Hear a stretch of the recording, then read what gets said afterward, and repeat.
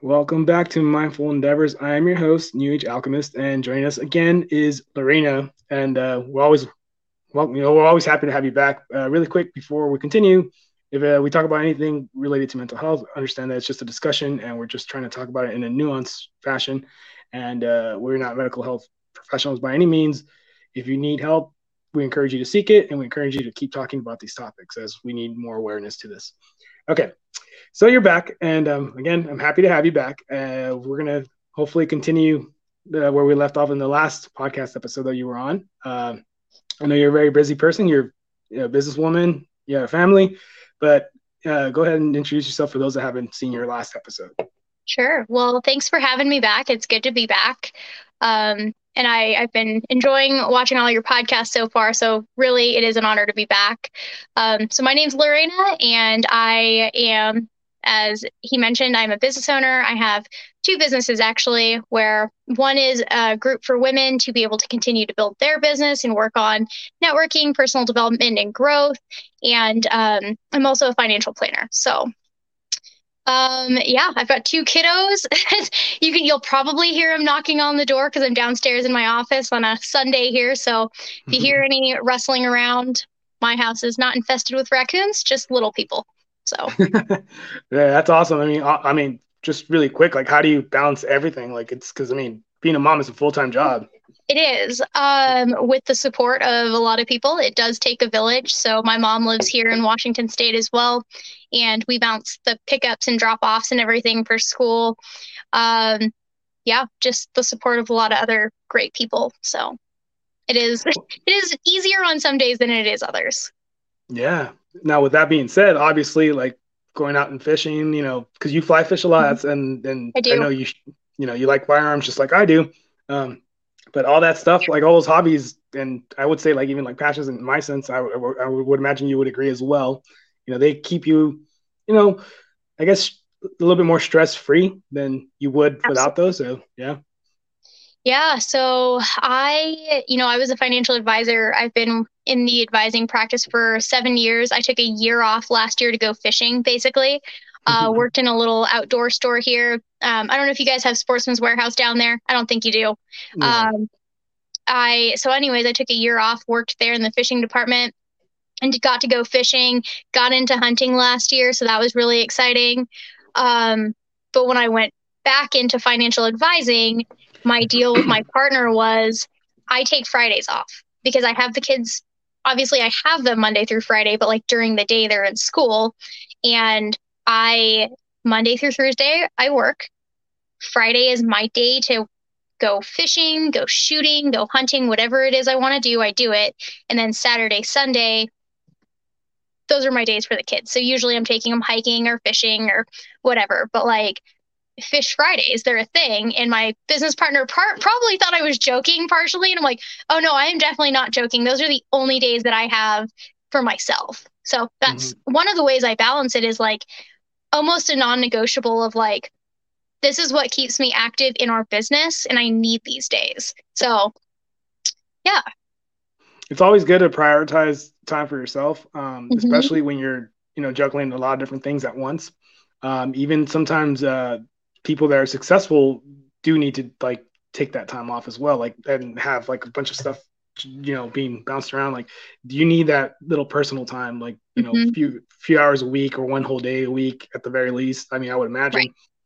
imagine. For me myself, I fish every day, like an hour or two. So it's only because like I just one day I'm coming home from work or what have you, and where I see a pond right there, let's just stop by. I always keep a rod in my car, so why not? Yep. And it helps decompress for sure. And that's kind of like how you and I met. We met through the Instagram community and all that stuff. And you're a fly fisher woman. I'm gonna say fly fisher woman. So and it's something that I have set for as a goal of mine to actually learn this year is fly fishing. I love it. So yeah, Yeah, so well, let me know how I can help in that, whether it's helping you pick out gear. Fly fishing is kind of infamous for being like a really expensive sport. Um, but I don't think that necessarily is true in the sense of the rod and reel and stuff and line is a little bit more expensive. But let's be honest, like how much do you spend on like one crankbait? Like you're spending $10 a piece maybe on those. So it's like, just don't buy more of those for now. Buy your fly fishing setup, and then you can continue. Um, so Well, I mean, if we have to give up some stuff to buy a fly fisher rod, we'll probably stop buying ammo. Just saying. see, I would rather stop buying crankbait because I tell myself, oh yeah, I'm just gonna buy a couple more boxes of ammo and then I should be set. No, and then I'm like, ooh, there's some in stock. I should probably grab it just in case we have another, what was it, 2019, 2020. So Yeah, when you that couldn't was buy rough. anything, even shotgun shells were gone. So Well, yeah, even like stuff for like yeah, shotgun shells. Like I think they were everything. selling for like $50, like for a box of like 20 or like even more than that. I think it was Yeah. ridiculous, and that was just for the training ammo. It's like what? Yeah.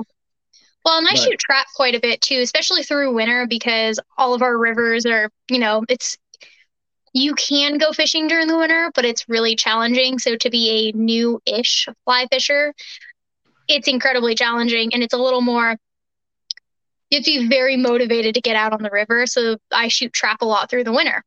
mhm, So I've been stocking up on trap load. So that's yeah, been fun. And I take people out like again with like the how do I balance everything? Well, sometimes I drag people into my hobbies with me. I'm like, we need to have a business meeting. We're gonna go do it at the trap like club. So they've got a beautiful clubhouse. So we go sit in the clubhouse and chit chat and drink coffee and then we go shoot a couple rounds and I teach them a new skill. And so yeah. that sounds perfect. Actually, sign me up. But Yeah. anyway, well, before we actually go into that, because that's a topic for later Yeah. part of this episode. But where we left off last time was we were talking about expectations on social media.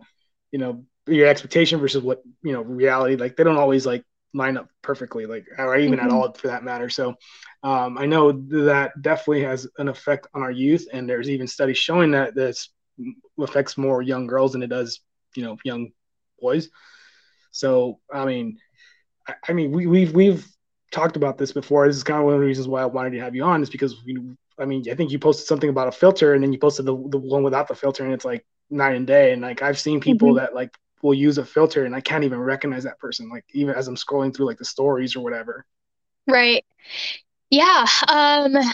It's kind of interesting because, like as I was telling you earlier, I have a daughter and I have a son, and I wouldn't say it affects like the self-esteem aspect of boys as much as it does little girls, Mm-hmm. because I mean, you'll go on and it's like it gave me longer eyelashes, it gave me like a different shaped face, it like contoured my face differently, it made my lips bigger. And I'm like, cool, so it's basically telling everything about my face is wrong, like according to the standards, and I'm just like, even as an adult, I'm like, wait, do I need to fix these things? And I'm like, wait, that's stupid. Like, no, I don't. It's just like, but if you let it get into your head, it can really bother you. And we've seen this, like, and like, you do you. If a girl wants to, like, do whatever she wants to her face, that's on her. Like, but like this, the pressure that we're putting on people to do those, because a lot of people will say, well, I'm not doing it for anybody else. I'm doing it for myself. But why are you doing it for yourself? It's to make you feel better because you feel like you look better and then you get a better response from the public. So it's Yeah. like, so really there is kind of a backstory of like, you're doing this for yourself, but to please others.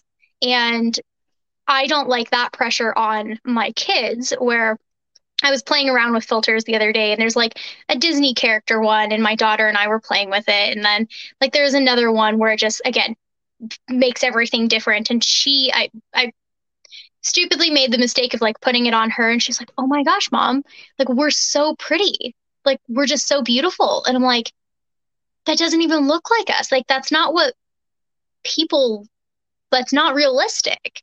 And Mm-hmm. so it was so heartbreaking to see a 5-year-old think, "Man, I have to change all of these things because I don't look perfect." And even in Yeah. school, she compares herself to other little girls like her hair is longer and it's always prettier and like she's got like her skin is different and like I didn't realize that it starts that young, Mm-hmm. but they're also exposed to a lot more than we were when we were young. So on the side of little boys, it's kind of teaching them an expectation level as well. Like girls should look like this, girls should behave like this. Like these are the things that I expect when I see like another human. And I'm like, no, No. that's not what other people look like. So Yeah.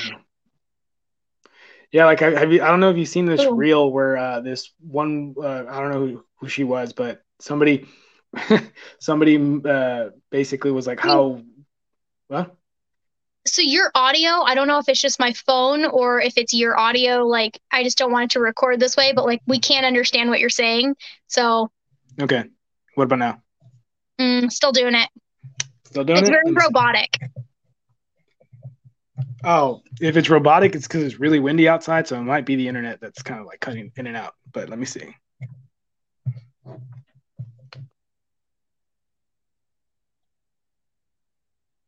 Okay, what about now? Still the same. Oh, you can't even hear me. Mm. Yeah, I just don't want you to get all the way Okay, can you through hear me this now? recording. Still bad. So Okay. Okay, what about now? no, it's still weird. Hmm. So I don't know. Maybe it's just coming through like that on my phone. So try muting yourself and unmuting Can you hear yourself. me now? It's still funky. It definitely sounds like it's coming from your mic though, because What every about time you now? move the mic around, mm-mm, No? Jesus. Okay. Is that better? still bad. It's still bad. Yeah. But is it at least can you at least hear it or It's very staticky and like just really loud when you're talking in the sense of like there's just a lot of background noise. It's weird. what about now? That's perfect. Okay, so I was messing with the mic a little bit too much. Okay. All right, let's continue from that point. What point? And I'll edit that part out in Okay. before I upload it. But so where do we leave off? So we were just talking about the expectations of like little boys changes when they start to see girls showing up online like this, you know? Mhm. Again, it's like you take a picture of yourself and then you like meet somebody in person and then you're like, oh, what the heck? That's not what you look like in your picture. Mhm. Um, Yeah, I mean, so I think there's the problem is that I think even with us adults, when we look at when we use those filters, is that we don't realize that those were created by somebody else. So I mean, realistically, it's not a benevolent person that has like a universal standard of beauty, right? It's like they've created filters based off an image that they got from either industry of what fashion or whatever, or some other expectation. So that's one thing that we need to realize when it comes to those filters, right? And then also, like you said, we grew up with different things. I mean, we didn't grow up with so many like different things that the next these generations are growing up with now, and just yeah, that's I think it's just a lot for the young mind to really handle, and people don't really understand how vulnerable you know kids are as well. yeah, I mean, it's it's such an influential age. Mm-hmm. And they're like little sponges, and anything that we tell them, whether we're directly telling them or whether it's through like, like not subliminal messaging, but you know what I'm trying to say, like Mm-hmm. they absorb all of that. And it's reinforcing these ideas of unrealistic standards. And it's like, um, kind of to segue into just like social media in general, like in being realistic, it's like take filters out entirely and think of like when you go to a place and like they take this picture and it looks like they're in this serene, incredible place.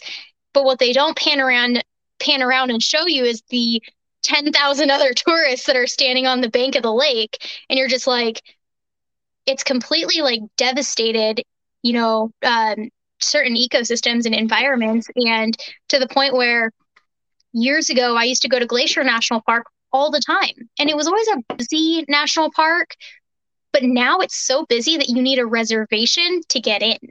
So, and it's like you have these incredible lakes, and then you have people who they see all these beautiful pictures and they want to go and they think they're going to Disneyland and don't realize that grizzly bears live here. So it's like, I read a review for Glacier one time, and it was like, they should really keep the bears in a more viewable area. And I'm like, I don't know if you get Yeah. how this works, but like, again, with like social media playing into like reality and, like what we see online, um, it's just kind of funny to me that there's a really famous place in Arizona called Horseshoe Bend.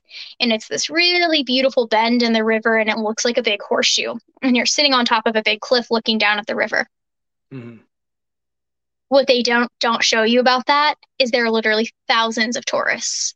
And it is awful. Like the bend is really beautiful, but you're fighting other tourists. Like people have like almost fallen off the cliff there because there are so many people like pushing, trying to get up there. And I'm like, guys, like the drop on the other side is thousands of feet. Like, is it really worth a picture for you to accidentally knock somebody off the cliff? Like, yeah. So your social media post never shows that. Yeah. So, Yeah. really And beautiful place I visited. Like, yeah, it's beautiful. But the other 1,000 people there are not. So, and that's kind of the thing, like too, that there's no what is it, emphasis on preserving that, right? Like, and it's right. not like we're trying to sound like hippies or anything like that, but it's just like you got to be able to preserve all that stuff for somebody else to enjoy. I mean, you get it's free to just kind of look, go up there and, well, not free, but Yeah. Some sort of places speak, so are. to speak. Yeah, some places are. Horseshoe Bend used to be. It was really just like a pull out on the side of the river or on the side of the cliff that overlooked the river. But because of its popularity, they created like guardrails and stuff, or they were supposed to. I don't know if they finished it because I haven't been back. Um, but they have to totally change this space now because of the influx of tourists, because of the photos on social media in particular. So it's like that place has been there for thousands of years. But like nobody cared that much until it started getting posted everywhere on social media. I ended up finding that because that was really before social media got too crazy popular. I ended up finding that in like a book somewhere. I'm like, Mm-hmm. so part of it is like the magic is removed when I'm no longer like hunting for those spaces on my own, right? Yeah. Um, that's what people will ask me all the time, like, oh, where's that trail at? And if it's not a really well-known trail, I'll give them the general area, but then I'm like, now you have to go do the research like I did.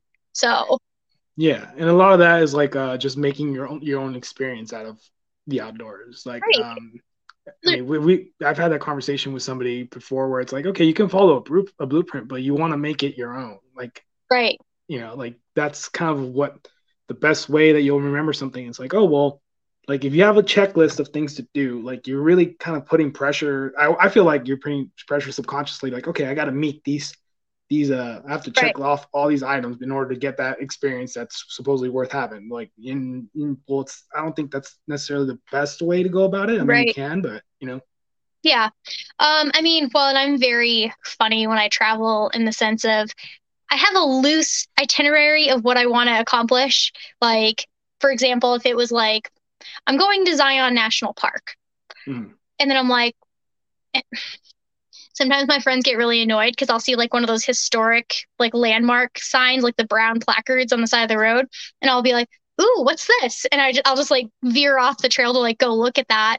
Um, when I was in, I can't remember where I was. There's this really cool place where like the sand is like it's not red, and a lot of the sand in that area is red. This one was like a pink, like a coral color, and it was just mm, it wasn't a well-known spot. There were probably like 20 other people there, which is not a lot in comparison to like Zion and stuff. But it was this totally overlooked place. And I'm like, this is incredible. This is probably the coolest thing I've seen on this entire trip. I'm like, but people don't come here because it's off the beaten path. Like, it was phenomenal. So it was totally a byproduct of me going, here's my kind of itinerary, and I'm going to leave the rest of this to fill in the gaps so I can make it a full adventure. So mm-hmm. it was perfect. It was a free little spot to stop at. Like it was a good spot. It's very accessible. I think a lot of it comes down to having a good way of seeking out information, like you said, do your research. I think the same Right. thing goes with like, when we're looking at like kids and like how they're playing around with filters, like, you know, parents have, especially around these times, like parents have to deal with a lot so much to like, be able to support families and stuff. It's sometimes it gets, it might get missed. I mean, I can't really say it's that for certain because I mean, I don't have kids, I'm not married or anything like that. Just kind of from an outsider looking in, because obviously people around me have kids and have families, so I can kind of see a Right. little bit. But it's tough, like with so much stuff you have to worry about and everything, and then it's just it's really difficult because I know like when I was a kid growing up, like my parents would be like, "Hey, how did school go?" I should be like, "Fine." Like, so what do they know? Like what how my day went. Like, I mean, Right. they only know as much as I tell them. So there's all that to really like focus on. But I think as long as we kind of set the framework, like, hey, this is just basically digital enhancement and it's not real. This is reality. Like what you're seeing in the mirror, that's reality, and you should appreciate that. And don't let anybody tell you otherwise. Or Right. something like that. Yeah. Same, Well, same it thing with comes nature, down, right? Oh, sorry, yeah. go ahead. Well, it comes down to communication with, with your kids, with really everyone. Mm. Um, but it's the communication piece where my son will do the same thing. Oh, it was good. Had a good day. Cool. What about it made it good? Mm. What was your favorite part of your day? Like, what was one new thing you learned today? Like, so it's like you kind of have to dig a little bit, but it's that communication piece. And it's also holding open lines of communication and open space for them to be able to talk about these things where nobody else is really talking about this stuff with them. So, yeah, I don't know. It's parenting's rough, man. It There are a it lot is of it. things that you're like constantly like shielding, like, no, like keep them away from this. And my son has discovered Minecraft, Oh and I'm God. like, So I was like, put the tablet down. I know that's actually I think I had a similar reaction when my nephew told me like, "Oh, you should buy Minecraft so we can play together." I'm like, heck no. So Well, yeah, for one, it's boring. I'm not gonna lie. I mean, I don't like it. Other people might like it, but I don't have an issue with video games so much. Like, there are some really incredible video games out there. I appreciate the talent behind the scenes of the people who have created the video games because, like, that's an art mm, form, right. especially like video games with like really cool storylines. Um, but it's like, again, there's a point where it's like, this isn't reality either. Like, it's an escape from reality. And it's like, I don't know. So it's a very slippery slope, I feel like, because they're so stimulating and they're so addictive. Um, my husband's a gamer and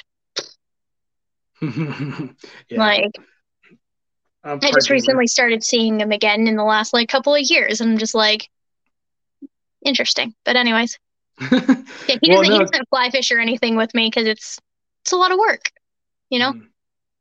Well, it's a lot of it is we need to kind of like, I mean, this goes for everybody really. It's not even just kids in general, but like even our own selves is we have to fight this urge to get this instant gratification. I mean, that subject comes up a lot in this podcast. Like I think I don't know, there's probably like 80% of the episodes probably have mentioned it once. I don't know, something ridiculous like that. But it's because it's an issue that is, I think it's pretty much very prevalent and something we have to struggle against. Like how, like tying it back to social media and the the outdoors and the communities that we're a part of. How many people you see that are trying really hard to get noticed so they can go viral? Like it's a bunch of people, and it's not even Hmm. just with the outdoors or anything like that. It's like everything that like even Yep. just like putting games online and stuff like that, and people doing imitating jackass and stuff like that. Well, that and Everything. like, have you noticed this weird influx of like people lip syncing to videos? And what, I started doing that. yeah, but it's just, I'm like, so some of them are really good. But it's just like, again, it's like because those videos boost the algorithm. And then, like, I'll Mhm. check my videos that I posted. I'm like, oh my gosh, this one got X amount of views. Like, did you see the one I posted where I'm wearing a green flannel? It's a conceal carry flannel. Yeah. Yeah. That video alone, like, within a couple of weeks, got over 12,000 views. And I'm just like, Mhm. I didn't do anything. I literally put a song over it and showed you guys me putting a gun into a pocket in a flannel. Like, so I remember I that didn't do one. anything. I remember that one. I think it's mostly the song that kind of like triggers the algorithm. It But it does, but it's also a matter of like what the content is, because you can pick a really popular song and then sometimes it works, sometimes it doesn't. But it's like That's true. there's definitely a balance because it's like I like the idea of sharing stuff and like, you know, when other people get to view it, I'm like, maybe I'm inspiring another woman to go out and like get her concealed carry permit or something like along those lines. Where in the firearms community, I feel like you see a lot of like people who are in it, but they don't ever talk about like the awkward things where I'm just like, people will rattle stuff off and I'm like, I don't know what that freaking means. Like, I'm Mhm. just like, I would love to, but I just started and everybody starts somewhere. And a lot of the videos and stuff that you see, they just show people in the community. They don't show people starting. So I'm trying to really reach that demographic of specifically women who want to learn how to shoot, who have never picked up a shotgun before and would love to go bust some clays with me, but have no idea how to even load the shotgun. So I'm just like, I want those people to not feel excluded from the firearms community because everything they see a girl shooting like 3-gun competitions and go, holy crap, well, I don't know how to do any of that. So I'm like, and Yeah. contrary to popular belief, you don't have to wear Daisy Dukes in a bikini to know how to use firearms. So Yeah. Yeah. No, I mean, I get you on that one. I think because like my the gun from my bunnies. oh yeah, I mean, I think there's bunnies for everything. Like honestly, like There is. there's yeah, like The, but you the know, worst is seeing the fishing girls because I'm so close to fishing where I'm just like, you probably didn't even catch that fish. Like, what the hell? But oh, oh am I allowed to say that on your podcast? Sorry. yeah, you're fine, you're fine. I Okay. think I have seen some people that have been accused of not catching their own fish, but you know, and but to your point. But anyway, like what I was trying to say. Sorry. So no, you're fine. So what I was trying to say is that so a lot of the stuff that I want to see, like when you know, like when regards to like lip syncing, uh, I want to tie it at least to the outdoors, but at the same time make somebody laugh. Like that's the whole point Right. with at least like my mo with like my social media is either I'm gonna well obviously besides documenting what I'm learning in the outdoors because I don't know a whole lot. Like the only thing that I mean, I'm not even an expert. The only thing I did before I got into fishing, firearms, and all that stuff was hiking, and that was because I was living in Southern California, so perfect place.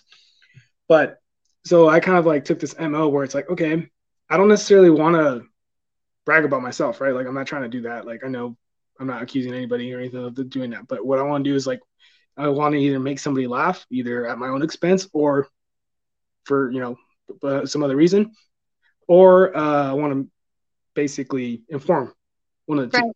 So and what I'm gonna get doing with regards to firearms and even fishing is just kind of like I already have one video that I produced, and that's how to change the drag washers on a reel. But I want to start producing that kind of content as well. So Yeah. that's the one thing These that's things missing. provide value. Yeah. So, Have you seen um, that account Aquatic Biologist? no. You should look him up. Very, very, very informative. I mean, I think he's a Okay. bass. I don't know if he's a bass fisherman, but he knows a lot about basically building and managing ponds, and very informative. And I think that kind of Mm, content is really wholesome, and it's really something that should be probably having a lot more exposure. yeah. Unfortunately, it doesn't trigger an algorithm sometimes, so that's the Yeah. problem. You know whose account that I really appreciate, like now that we're talking about laughs? I probably mentioned him in our last podcast, but he's so freaking funny. Joe. Joe versus Fish. Oh He yeah. just he could be like one of my favorite people. I'm like, even though you guys are both like gear fishermen, I'll accept you. So Oh yeah. There's there for I'm gonna those that throw in like one snooty fly fisherman joke. So yeah, for those that don't know what we're talking about, there I guess I mean there's a little, you know, I don't know, would you call it a war between gear fishermen? Gear fishermen is like what you see like, with the little spinning thing or even just a bait caster. That's what, yeah, the gear, but the yeah, fly like fishermen, conventional fishing. yeah, conventional fishing. The fly fishermen are the ones that do the little casting thing. I mean, I'm sorry, that's not a good description of it. What exactly, how would you describe a fly fisherman? Difference. Obviously, the casting is different, but what Mm, you see with like people whipping the line back and forth, I actually don't cast like that very often. okay. Um, so a lot of that is in like movies and stuff, and sometimes I do, but that is to get more line out. So the main difference, obviously, like the rod and reel are different and everything else. But what we look at is if you look at fly line, you have a really thick line because your fly doesn't weigh anything because you're literally mimicking a bug. In gear or conventional fishing, spinning, whatever you want to call it, you have the weight of your lure that's carrying your line out. So your line is really light for the most part. I mean, I know that there's heavier line and stuff, but even like I run 50-pound braid, it doesn't weigh anything. So, Mhm. Yeah. um, so the difference is the line is what carries your lure or your fly in fly fishing, and you rely on the lure to carry your line in gear fishing. So Yeah. that's Yeah. the And main I and difference. yeah, and I don't have what's that metaphor? I don't have a horse in this race. Like I want to try both. I want to do both, like fly fishing Right. and gear I do both. fishing. I So was just giving you a hard time. yeah, So I because there is that. mostly fly fish these days. If I'm fishing to keep the fish for food, because every now and then I will go out looking for rainbow trout in a lake to actually take back and eat. I usually just go out there with either a cast master or a bobber and a worm because I'm like, the only reason I don't do that is one, it's boring, but it's a great way for the kids to learn. That is probably how I would recommend kids get acquainted to fishing in general. But Mhm. usually when they're eating worms, like they will actually eat it because it's real food, so they end up swallowing the hook. So Yeah. anybody that catch and release fishes when they're using like power bait or a worm, it just confuses me because I'm like, you're using a barbed bait hook. Like, we need to we need to help you on that because it's like they probably just don't know. But um, Mhm. so trout are pretty delicate fish. I know you guys don't have a ton of them, but I caught my first trout this trout season back in December, I think, or January. I don't remember. I remember you had a little because we went back and forth whether you're like, is this a brown or a rainbow? And I'm like, it's definitely a rainbow. And you're like, my friend said it was a brown, and I'm like, it's not, but a trout Yeah, is awesome regardless. So I got a bunch of crap for the way I was holding that one, and it was all sandy. And I talked about it with somebody on this podcast where it's like, because that's kind of like where we're talking about again in social media. Like I only posted the picture, right? right, And I put clear to stay in the description. I did not mean to catch this trout. I was throwing a crankbait, a lipless crankbait. Somehow, rolling some them. way, Yep. yeah, I I've smacked caught it plenty basically. of rainbows on crankbaits. I'll troll it behind my kayak, and sometimes I Mm. don't even realize I have a fish on, and I'm like, I'll like look over and my rod's behind me, and it's just like bending, and I'm like, what the heck is going on back there? I remember I was trolling this like big Rapala behind me, and I had this like rainbow trout that was like maybe 10 inches, and I'm like, what are you doing? Like, you are not with the fish I was looking for. And I'm like, I felt so bad because I borderline killed the poor guy. And I'm like, you're not big enough to eat, and I don't want to. I want to let you go. But trout are really delicate. So the way Yeah. you handle them, you have to wet your hands before you touch them. Like, it's it's a lot. And I got They're, that from you, by the way. So I like once I had that post and we had a little back and forth about whether it was brown or not. Because the only reason why I thought it was a brown was because in that lake that I was fishing, it said it had brown trout. There was brown trout in there or something like that, or like yeah, they stock it or something like that. So and it wasn't like a clear like rainbow like ish. Like it had like the right. spots right, but it wasn't like I didn't see that pink hue across the Sometimes with fish. the stalker bows, they're really like faded. They're not vibrant. Mhm. Like some of the if you go to my page and some of like the rainbows that I post are really just really vibrant. A lot of those are actually a special fish up here in the Columbia River in the systems that flow from the Columbia, like the Spokane. It's the native red band trout. So it's a rainbow. It's a species of rainbow with this really incredible like maroon, dark purple band on the side, Mm. and they're just different because they're wild. They're insane to fight, especially on a fly rod. But yeah, Yeah, it's and I like didn't see that. yeah, it's there are fish that I've caught where I caught my first walleye and I reeled it in and I looked at it and I was like, what the heck is this? And I went to grab it by the lip and I saw its Oh. mouth and I'm like, nope, don't like that. So I ended up keeping that one. I will say that that walleye felt like fighting a wet shoe. Like I thought I had a stick. Like, because he didn't run, he didn't do anything. So, Yeah. Well, so my favorite fish to fight right now, and I think from the last time that we had the our podcast episode, is a carp. And like I've been oh addicted yeah, to that. I want to catch one on the fly for sure. Like that's going to be yeah. definitely a goal of mine. But for right now, I'm just bait fishing them, and it's just it's amazing. But I'm learning a lot about them. So and again, You back can to kind literally of use flour and water, I mean I or use breadcrumb. Hmm? like what is it? Like the masa, like for the like tamales. The corn, yeah. Yeah, No, yeah. but well, I use breadcrumbs with corn, a can of corn, and then some kind Garlic. of like no, either Jello, some kind of flavored Jello. Okay. Yeah, so that's what I throw. I just pack it onto a method feeder and throw it out there. And but I really want to catch it on the fly. Dude, my husband, because we have a ton of carp up here in our lake, Mm. and like we were going by in the boat and we're like, what is that? And it looks like the water is boiling when they're feeding. And he had one, brought him up to the edge of the boat, and the second it saw it, it took off and it broke him off. So the second time we went out, he's like, "Oh yeah, I'm bringing my deep sea rod because he's a deep sea fisherman. He loves boats. He loves I mean, they'll fish like 400 feet deep, and to me, that's not. I don't know. It's not my thing. So, um, anyways, he had his deep sea rod, and that stupid carp still broke him off. Like Dang, must have it been a was big one. huge. We tried to net it, and we just kind of like hit the fish and like couldn't get underneath it, and like it ended up breaking off. And I'm like, when it's breaking off your deep sea line, that's pretty freaking strong. That's a big fish.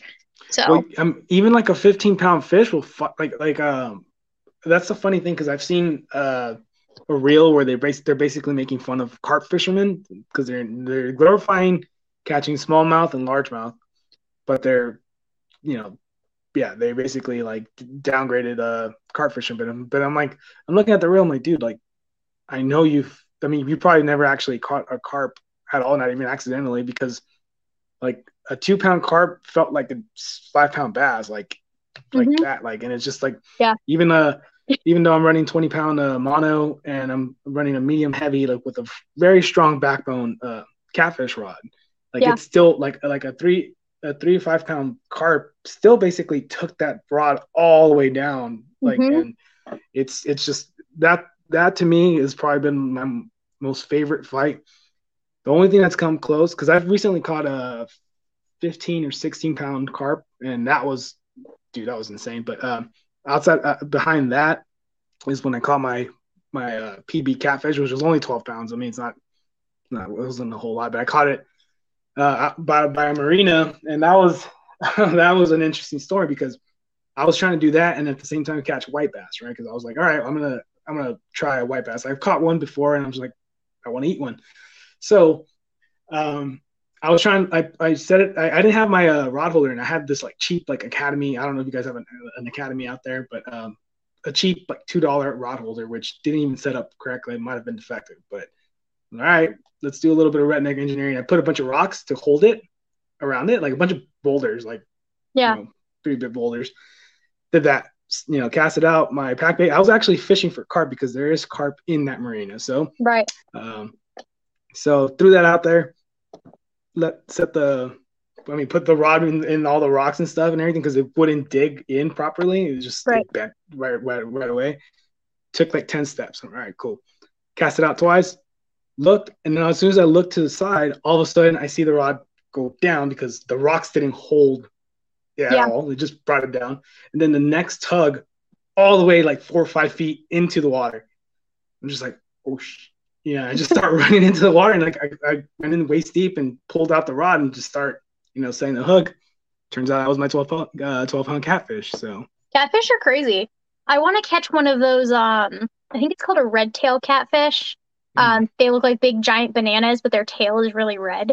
So like they're okay. yellow and black. I love Steven Ranella, Meat Eaters. Oh yeah.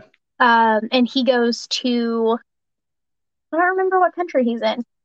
He's in South America somewhere, and he's in like the Amazon, and he's fishing for these giant catfish. He caught like the piranha to fish for the catfish.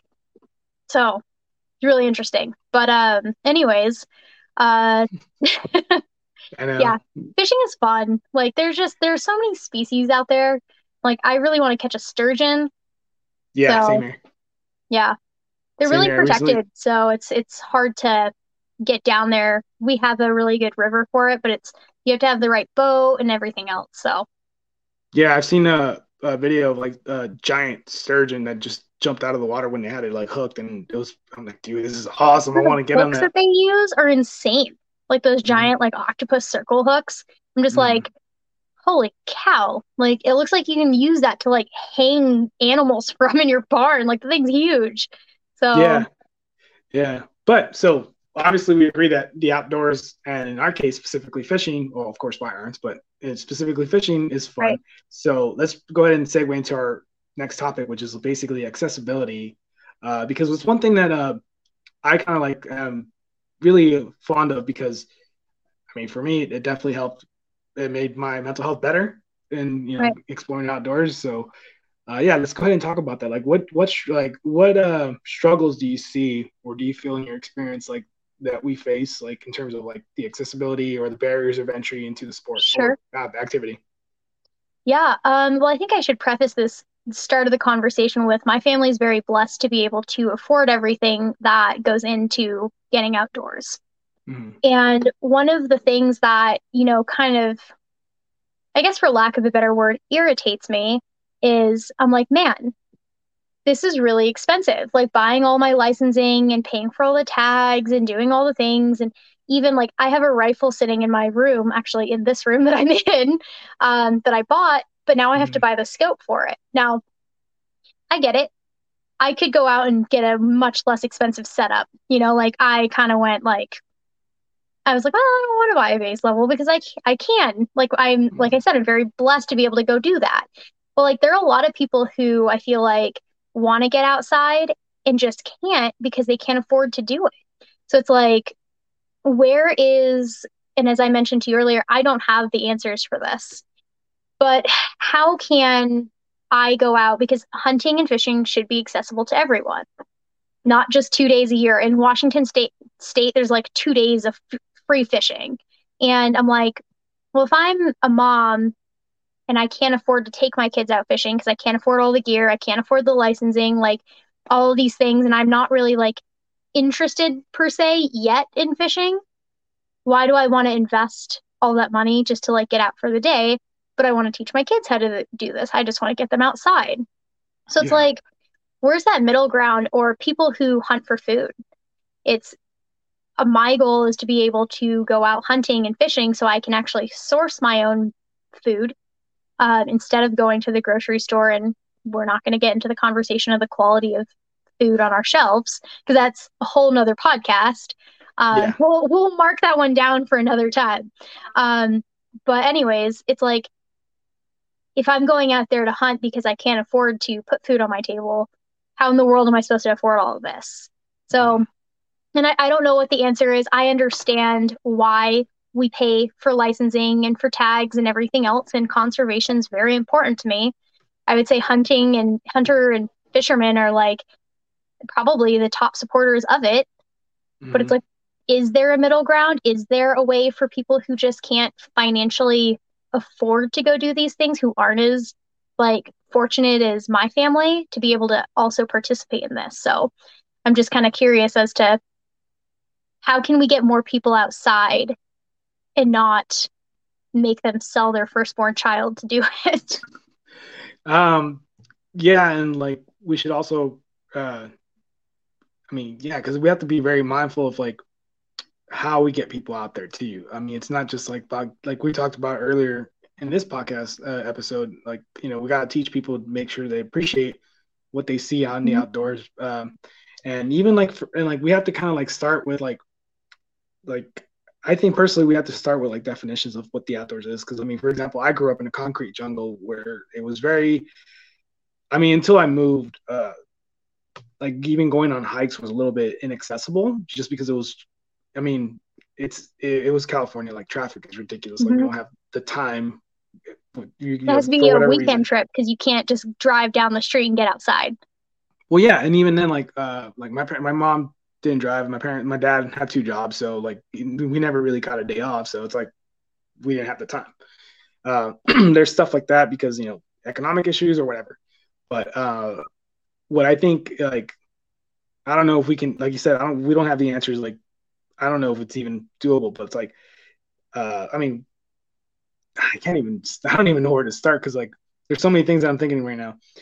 But like public ponds, you know, they're there, right? And like you said, we do need a license. But here in Texas, I think state parks are free, completely free. Like you don't need a license. But again, being able to drive to them is a different story. So there's a lot of different Right, factors that really contribute to how you can get into the sport. Like right. there's a lot of people in my situation where their parents didn't do like the hunting or fishing, and we kind of had to be self-taught or we had to like seek the information ourselves. Hmm. I think we can start with that first. That shouldn't be like just because you know somebody's parents they didn't grow up with that tradition or that wasn't a tradition in how they grew up. Like we shouldn't let that stop us from being able to access the outdoors, whether it's Right. hunting, shooting, fighting. I mean, fighting, fishing, not fighting. Fighting So fish. That's what you meant. yeah, that's what I meant. Fighting, fishing, fighting carp. So Yeah. yeah, but I think Um, we can start there. In terms yeah. of money, though, that's the hard part. Like I don't know how to do that. Right. Well, and I think it's nice to know, and I'm sure that there are more nonprofits out there than I realize. And I guess that's kind of what sparked this conversation is maybe there are nonprofits out there that I don't even know about that are helping people. And I think it's very state dependent. Like the state parks here in Washington State are not free. You do have to have a fishing license.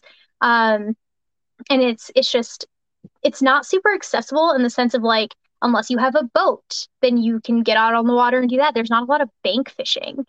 Okay. Um, so if it yeah, so there's that piece too, but like the Mayfly project is a project that helps kids learn how to fly fish, and like more specifically like at-risk youth, essentially, um, or like kids with like disabilities and stuff. So it helps their parents alleviate some of the pressure of one financially committing to something that I don't know, maybe the kid decides that fishing's not for them, like, but they Mm-hmm. provide all the gear and the learning opportunities to be able to go do that. So um, I grew up fishing with my dad, but I didn't realize that I wasn't really learning how to fish. I was learning how to reel in a fish, or how to cast a rod. But like my dad tied all my knots, he put all my stuff on for me, he picked the spots. Like, so it's like being able to like read water is really important in fly fishing. Being able to find structure is really important in bass fishing.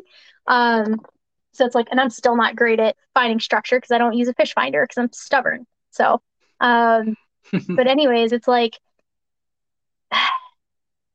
I'd I'd be curious to know what other organizations are out there teaching people who maybe their parents don't care about fishing, but the kids want to learn. I've had a bunch of people ask me if I would teach their kids to fish because they're like, for whatever reason, they got a wild hair and they want to learn how to fish.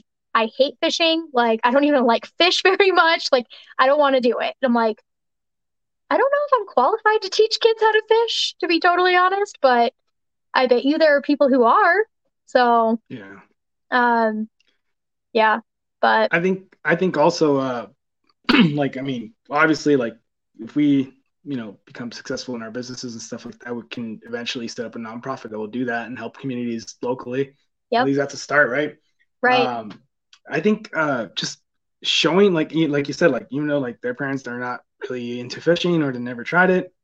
Like a while back I was fishing for bluegill, and like I had like this little girl that approached me and she's like, oh, what are you fishing for? And then her brother also came and approached me, and then I basically had them cast my rod, and they each caught a bluegill and they were happy about it. Like, I want to Hmm. fish. And so then I just kind of like, I don't know if maybe I just wanted to hear this or I actually heard it, but like as they were walking away, like the dad was like, oh yeah, we'll get you set up, and like we'll get all your stuff, next time, and then we'll come back. I'm like, all right, cool.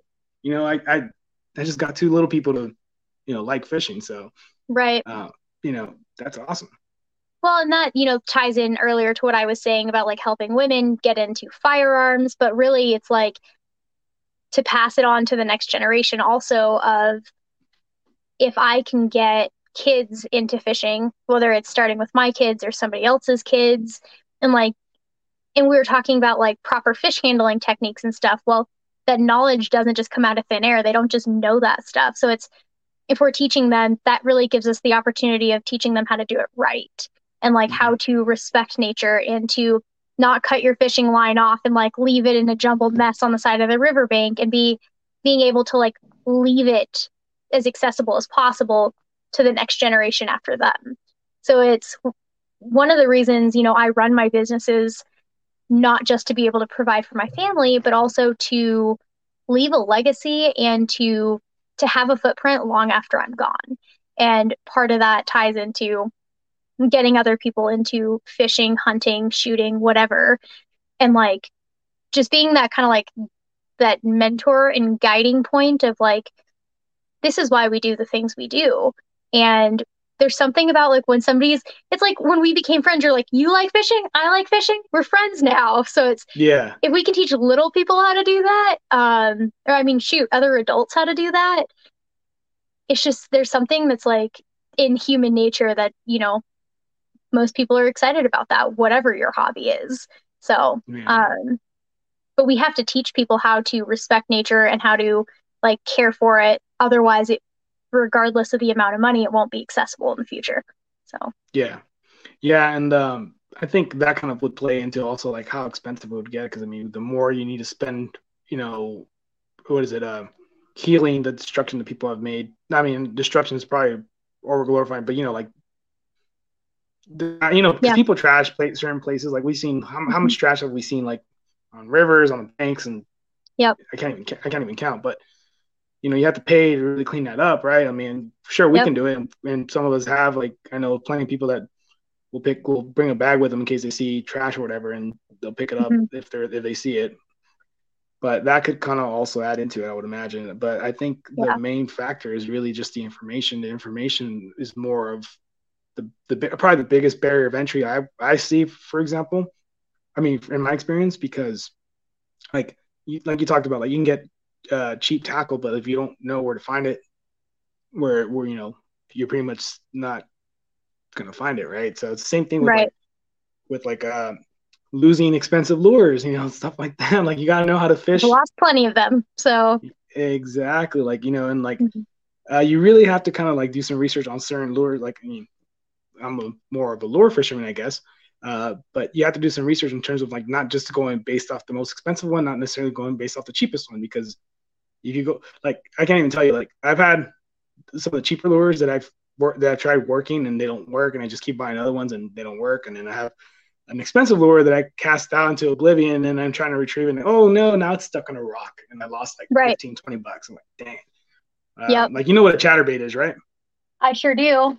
Okay. I mean, I'm just saying because I don't know how much your So gear fishing knowledge is. So, I well, you mostly worked at fish Sportsman, top water. Well, huh? and I worked at Sportsman's Warehouse, but I mostly fish top water. I Mm, mean, so my favorite thing is probably a buzzbait right now, but mm. yeah, I have a couple chatterbaits. Okay, so you want to know how much money I spent trying to learn how to retrieve one properly? How much money did you spend? I probably like 250, 280, Yeah, because every single you want time to I see casted it something? out, I lost a $15 jackhammer. I'm trying to. I have flies right here that I bought from this guy that I tie like a couple times a week. I mean, I'm sure it's usually pretty late for you, Mm. but I tie usually around like 7:30, 8 Pacific time. But there's a guy that I tie with pretty frequently, and he tied me a couple bass and pike flies. These things are like probably almost $20 a piece. Oh Because gosh. with fly fishing, a lot of it is like actual feathers and stuff. Like, look at this.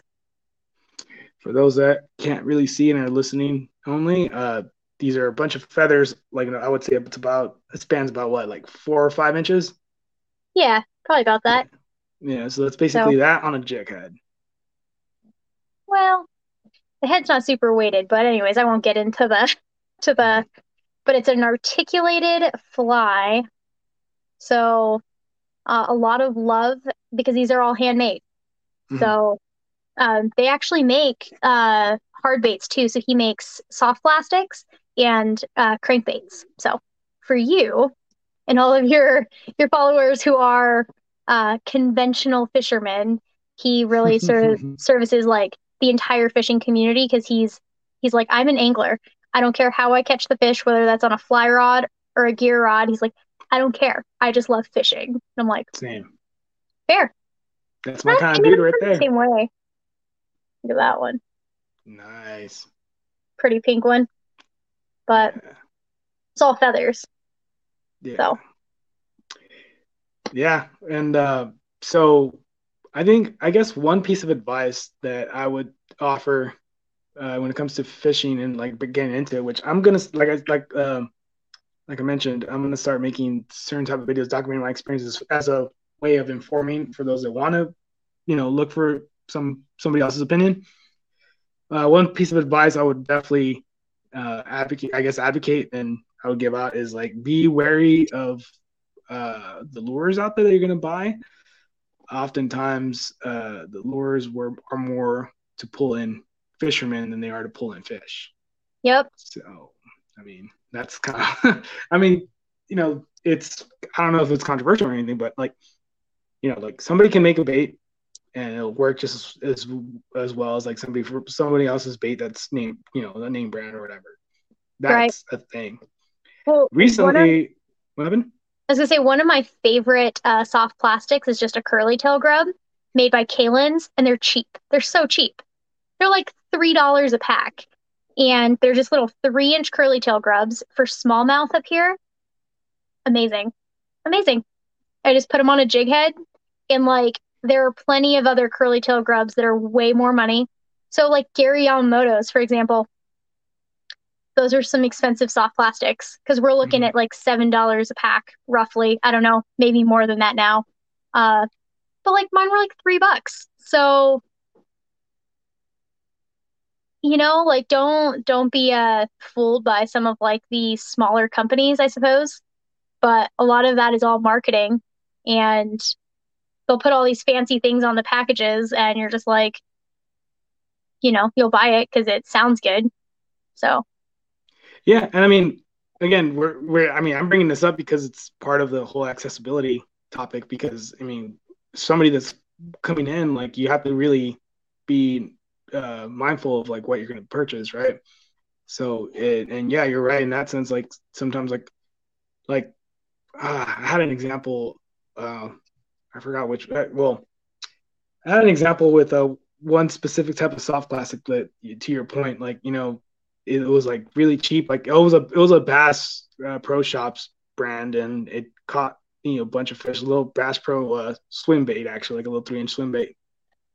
It works well, and like you can get like a pack of like 12 or 15 of them or something like that for like $4, and you know that'll last you for a good amount of time. So another thing too, when it comes to accessibility, like you're very limited. If you're very, especially because you're very limited on dollars.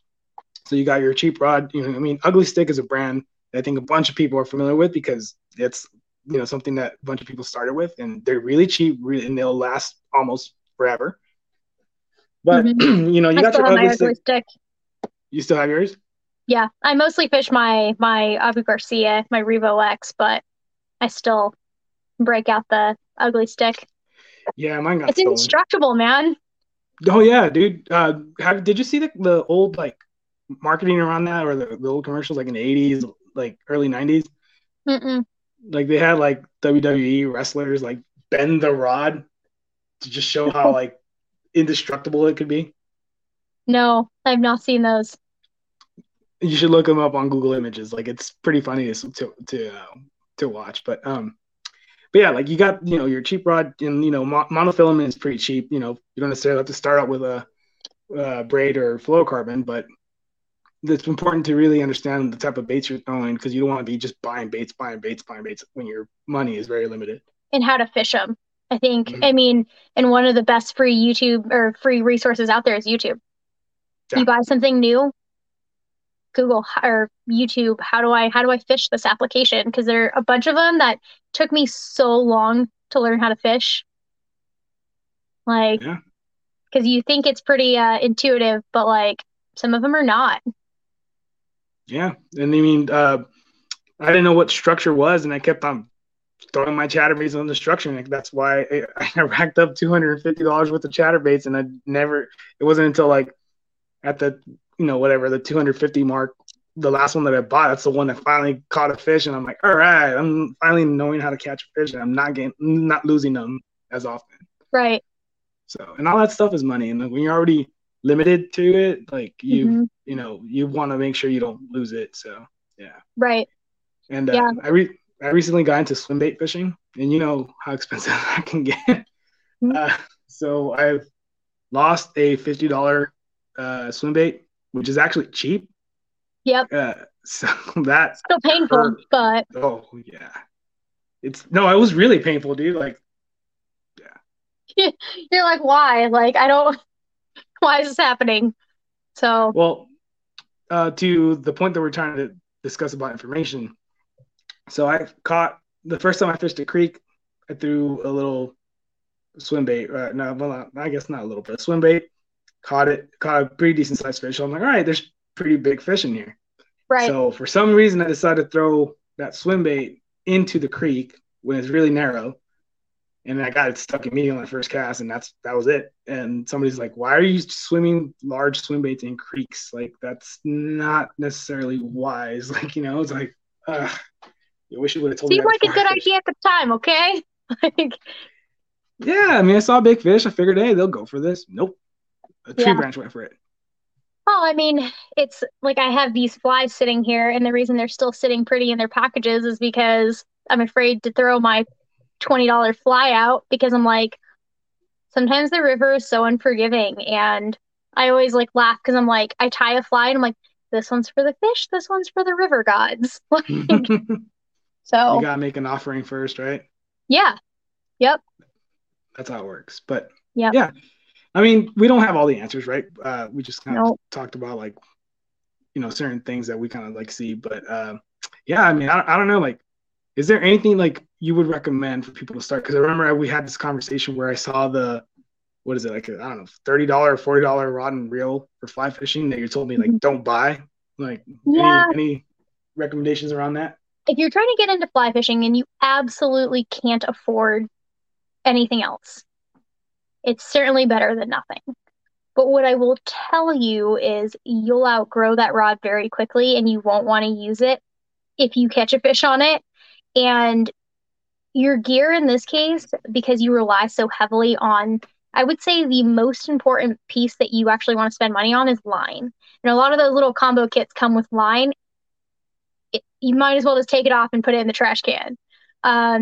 You would be okay, like if you bought one of those setups and then you just bought good line and put it on there, you would be able to like cast it and stuff. So I would say my recommendation would be if you plan on actually wanting to learn how to fly fish and to actually be able to do it more than one time, spend a little bit more money, save up a little bit longer, and buy something that you're going to be able to use for a longer period of time. So there's a combo kit called the Echo. It was the Echo Base when I bought it. I think they changed the name to the Echo Lift. Same rod, same combo. It'll probably run you a $169 with like the line, the rod, the reel. As soon as you can replace the line, you'll be okay your first couple of times out. But I would say probably commit to spending a couple $100 to get into fly fishing. And then you're going to spend more because you're going to buy all the flies and stuff, which you do the same thing anyway when you're conventional fishing. You just don't realize it as much. But I would say buy something that's going to last you a little bit longer and won't make you actually hate the sport, because if you get the wrong gear, it's kind of like buying an ugly stick, which is like what, $70 roughly, or a Zebco rod. And then as soon as you throw it out and you catch a medium-sized fish, you're just peel and drag. So it's like those are okay if you're teaching kids how to catch bluegill. But a lot of these Zebco rods, I'm just like, I remember trying to reel in like a 15-inch rainbow and the drag was just slipping. And I'm like, I can't even reel in a 15-inch rainbow. So, um, I think that that's important to not just buy the first thing you see, but to, and if you pay attention to like Facebook Marketplace and stuff, you can find some deals and stuff too. Yeah. So, So one of the good things though, because I mean we're talking about price points and stuff. One of the good things I think, at least what I've been seeing, because like I'm into bow shooting as well. I mean shooting bows, uh, fishing and everything, with the exception of maybe firearms. A lot of the outdoors activity like fishing, hunting, and all that stuff. Well, hunting with the bow shooting, and all that stuff.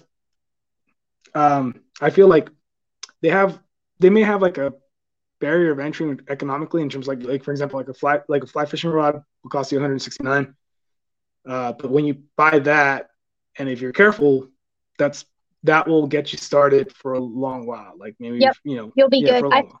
I fished with mine for a year and a year and a half, maybe a little less, because I've only been fly fishing since, yeah, it's been less than a year and a half because I've been fly fishing since not this past September, but the one prior. So I hit my 1 year this last September, 2021. Nice. But I kept that up until about Christmas time when I had a friend gift me a Sage rod, which is it's like a $400 fly rod. So, Oh dang. yep. Yeah. But that's not necessary. Like I was catching fish on, in fact, to this day, I've caught more fish on that rod on the cheap setup than I have on the expensive one. Now, part of that is I haven't been fishing as much because it's winter and it's hard. Fishing in the winter out here is really hard. If you don't know what you're doing, which I would still say in terms of fly fishing, I don't know where to find the fish in the winter. Like, because in the summer you read the water different, and in the winter they hold in different spots. So it's really So infuriating. what you're saying is gear fishing is better, right? No, I'm just Mm-mm. kidding. What I'm saying is fishing in the winter is a pain unless you're ice fishing, and I have no interest in ice fishing. So, I do have an interest in ice fishing. You can't do that here in Texas, but it was really cold. I mean, it was milder than last year, but we've had a few freezes this year, or a couple of freezes yeah. this time around. But when the last one that we had, I was out there in 26-degree weather trying to fish, and I actually got a bite. But here's the problem.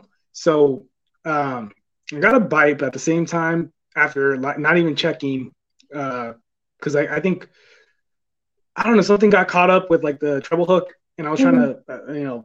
to do that while my Your hands fingers are are frozen. freezing. Yeah, so it was really tough. So in all the time that I was spending, the guides, like the eyes of Freeze. the rod, yeah, they froze. Yeah. Like to the point where only the line was able to get through.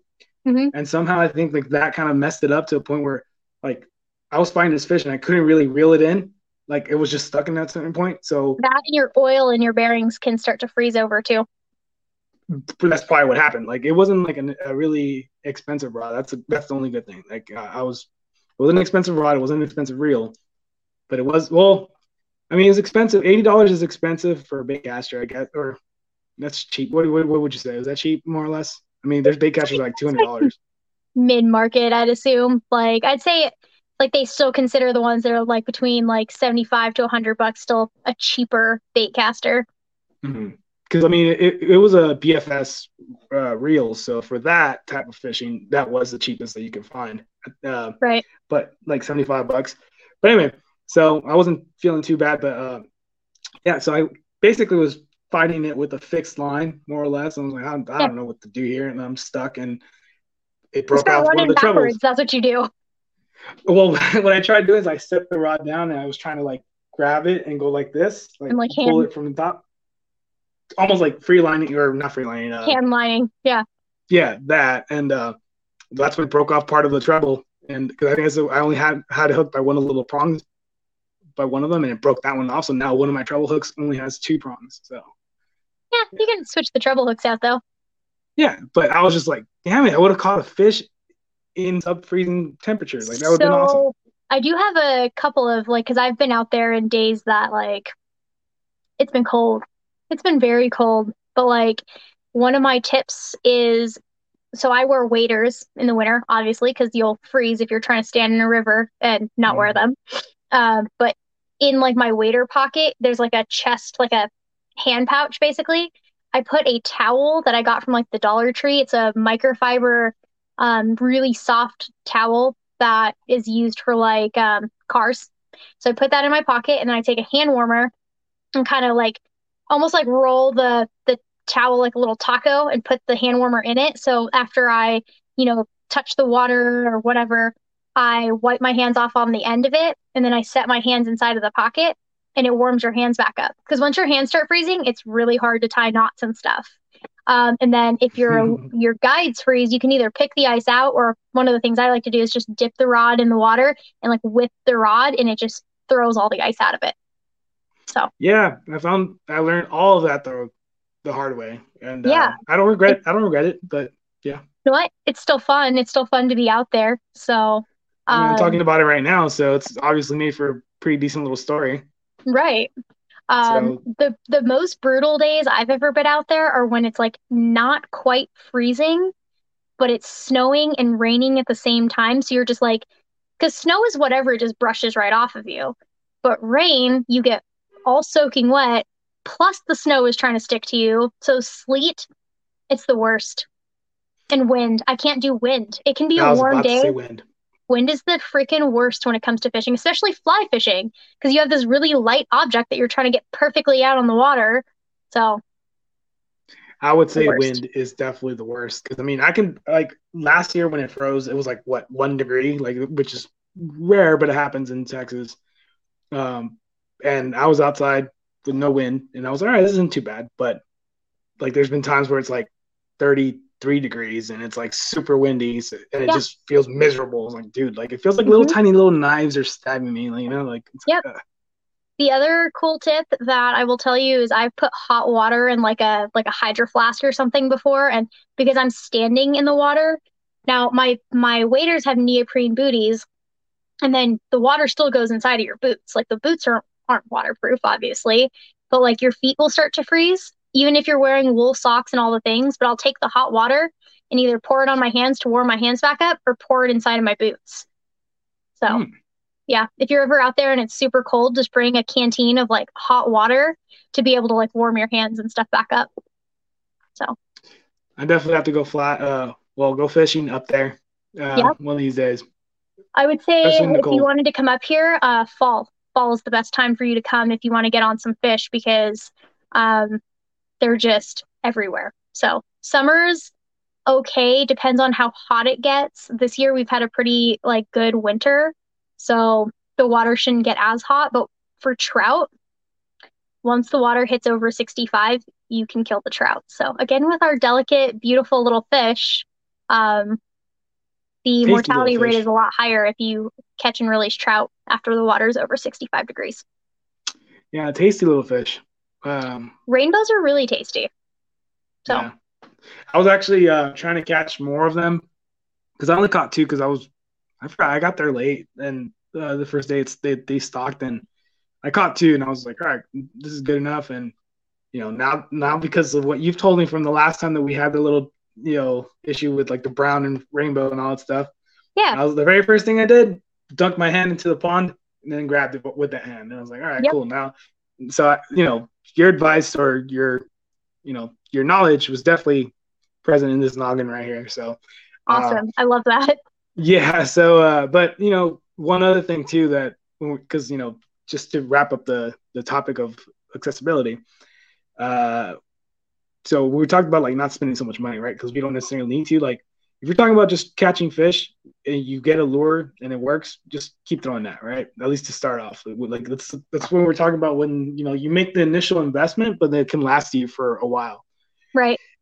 Now you have to be really careful how you create, because again, we're talking about social media expectation versus reality. Sometimes people post a bait for whatever reason. It may or may not catch fish. That person may or may not have caught a fish with it.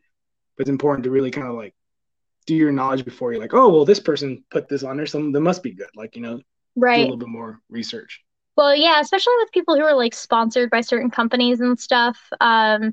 So Yeah, I don't like to represent anything that I'm not actually using. So, Same. um, I actually have a ton of stuff um, to go catch some smallmouth from my friend Adam, the guy that I told you ties flies for me. And Mhm.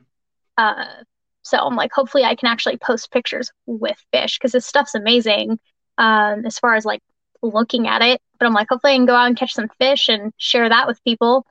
I'm like, if you're gonna spend the money, like supporting a small business is super freaking rad. So that's what I do with most of my stuff is support small businesses. So Yeah, definitely have a good balance between the two because I mean, I thought about this the other day too, and it's kind of a little bit off topic, but it's like, yeah, I would love to support every small business, but sometimes like, you look at people that work at a bigger business, like, or like even like a corporation, like you got to spend a little bit there yeah, because people need jobs. So it's like, right. so it's a mixture that you have to really balance out. Oh, absolutely. And the realistic, like the reality is I'm never gonna stop shopping at Sportsman's Warehouse. But it's like I know a lot of the guys who my go-to is the Fly Shop in North 40, which is another like corporate business, but they've got like 13 stores. So in comparison to like Bass Pro Shop, they're not huge, but the Mhm. customer service is just like unmatched. I mean, these guys are everything I know about fly fishing has come from the North 40 Fly Shop. So it's like There I you spent go. a lot of my money there, even when I was working at Sportsman's Warehouse. But then it's like I try to like reserve a pocket of money to be able to. Do I need more flies? No, probably not. Like I tie my own flies. I can't tie anything to this quality because I just started, but like when I have extra money, I'm like, sure, I'll buy flies from you, you know?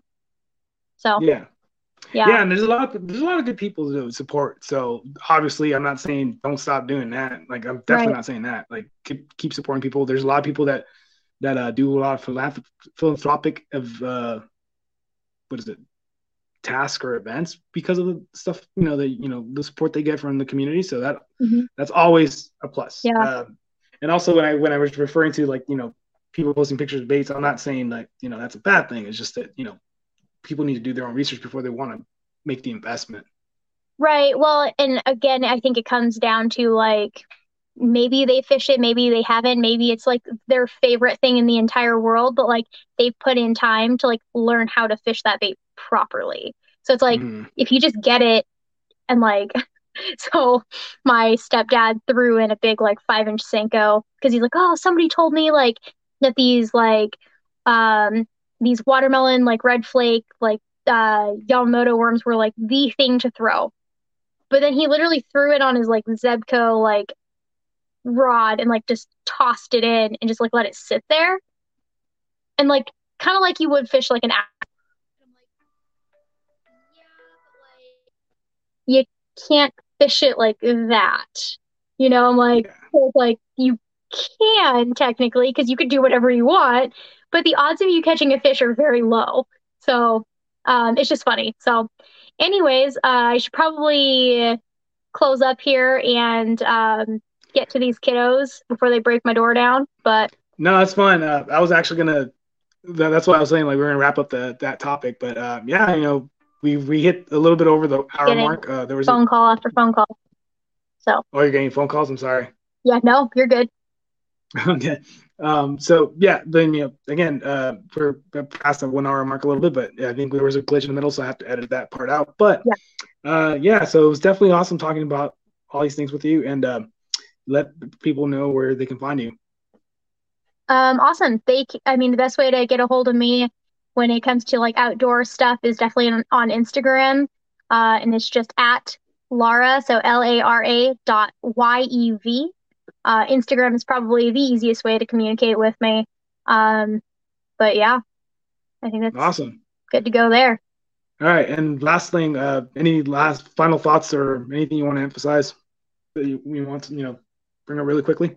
Um, Try not to pay as much attention to what you see on social media and just get out there and have fun for yourself. If you're learning a new hobby, it's going to be frustrating. You're going to want to throw your rod in the water, but don't do it. Don't give up. Hmm. And somebody that I came across not too long ago told me the best thing is I'm out there and I'm listening to the water and I'm listening to the birds and I'm just enjoying nature. And every now and then a fish interrupts me. And it was just such a beautiful way to look at it, because sometimes you get so wrapped up in the nuances of I'm not catching a fish, but why are you really out there? And it changes your perspective. So that's probably my final thought on learning a new hobby like fishing. Yeah. Yeah, and I'll just add on to that by something that we didn't really emphasize, but we did mention in this podcast episode, is that make the experience your own. You'll enjoy it a lot more, and you'll remember it a lot more when you truly make it your own. All right. Well, thanks everybody for still watching and listening, and appreciate the support. And we'll see you for the next episode. Really quick, stay on like 1 minute before I end the episode. Sure.